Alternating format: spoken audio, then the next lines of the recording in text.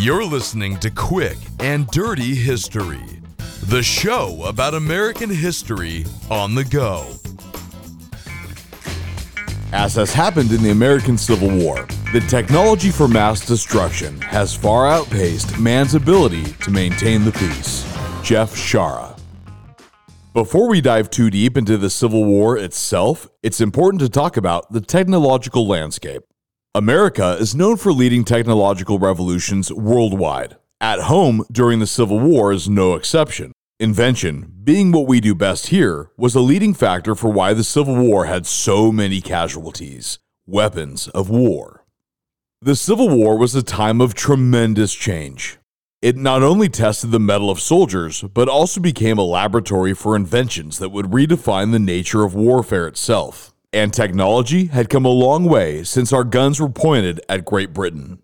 Based on the numbers alone, it would seem like the Civil War would be over very quickly. The North, the Union, had a huge numerical advantage over the South, the Confederacy. 22 million people lived in the North versus the 9 million in the South. In addition to having double the population, the North had nearly 4 times the industrial capacity at their disposal to wage war. Considering the scale was weighted in the favor of the United States, the Confederate States, which had seceded, devised their strategy. The Confederacy just had to avoid defeat, while the United States would have to invade and occupy southern states and instill a paradigm shift in the sentiments of opinions of slavery in order to bring southern states back into the Union, a much greater undertaking. So there's a lot at stake, but it didn't end fast, and everybody was wrong about what was about to happen. And this long, drawn-out war could be attributed to inventions of the time. First, the most influential and horrendous invention, the rifle and the bullet. It can't be understated how much these affected the Civil War. Rifles and bullets changed everything, influencing tactics and strategies, but specifically, the mini-ball. The most commonly used bullet of the time transformed warfare by making infantry firearms more accurate, lethal, and efficient. A French military man created the mini-ball, but it would be put to use in America. About 3 billion mini-balls would be produced during the Civil War, and nobody was quite prepared for how devastating that technology would be. You could reload fast. During the Revolution, it could take a minute or two to reload a musket.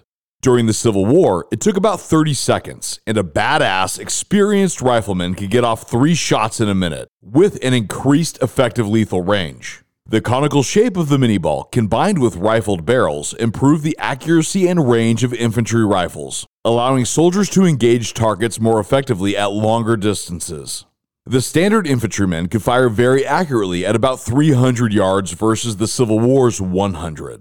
And the hollow base of the mini-ball expanded upon firing, causing larger and more lethal wound channels. That presented challenges for medical personnel, as wounds were far more devastating than medicine was prepared for. The high-velocity impact of a mini-ball led to severe fractures and bone injuries. Surgeons had to adapt their methods for setting fractures and treating bone-related trauma, which meant infection. Wounds infected by the conical mini-ball were different from those caused by round balls with smoothbore muskets like used in the Revolution. Since the conical mini-ball had a higher muzzle velocity and greater mass, it easily penetrated the human body. Round balls, like those used during the Revolution, tended to remain lodged in the flesh. The mini-ball tended to cut a straight path and usually went all the way through. Twice as many soldiers during the Civil War would die of disease and infection after being shot than on the battlefield. The wounds inflicted by these new projectiles posed unprecedented challenges. This necessitated a new job on the battlefield, the field surgeon.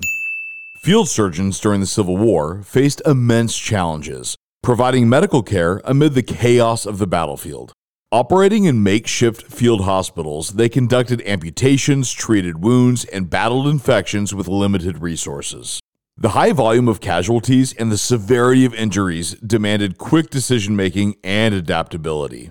Despite the hardships, field surgeons played a major role in saving lives and shaped the development of battlefield medicine.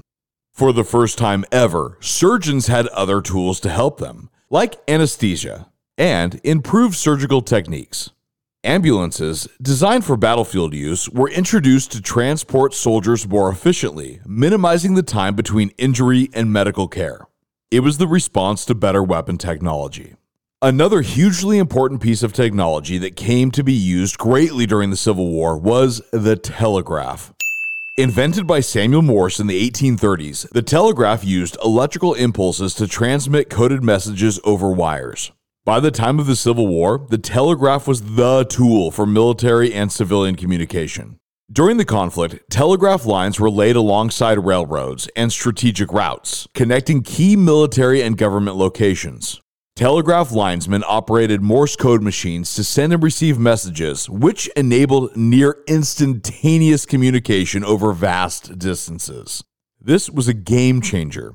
The press also used it, and reporters stationed at telegraph offices in major cities could receive real-time updates on the war, allowing them to relay news rapidly to the public, which brought the war to the public at a much faster speed than by horse and buggy. The transmission of information influenced military strategies and shaped public perception of the war. But another major development brought the war further into the public eye: the image of war. Photography emerged as a powerful tool for capturing the realities of the conflict. The Civil War coincided with the maturation of photography as a medium. Advances in photographic technology, particularly in the widespread use of the wet plate collodion process, made it possible to capture more detailed and realistic images of the war. For the first time, the general public could see the grim realities of war, including the harsh conditions faced by soldiers, the aftermath of battles, and the toll on civilians. Photographers ventured to the front line and captured scenes of the battlefield, encampments, and military life. This made war real, even if you weren't there to witness it. The Civil War was also the first war which railroads were a major factor. Every major Civil War battle east of the Mississippi River took place within 20 miles of a rail line. The 1850s had seen enormous growth in the railroad industry, so by 1861, 22,000 miles of track had been laid in the northern states and 9,500 miles in the south. Railroads provided a rapid and efficient means of transporting troops and supplies across long distances. This strategic mobility allowed armies to quickly respond to changing circumstances and deploy forces to critical areas. The logistical challenges of supplying armies in the field were mitigated by the use of railroads.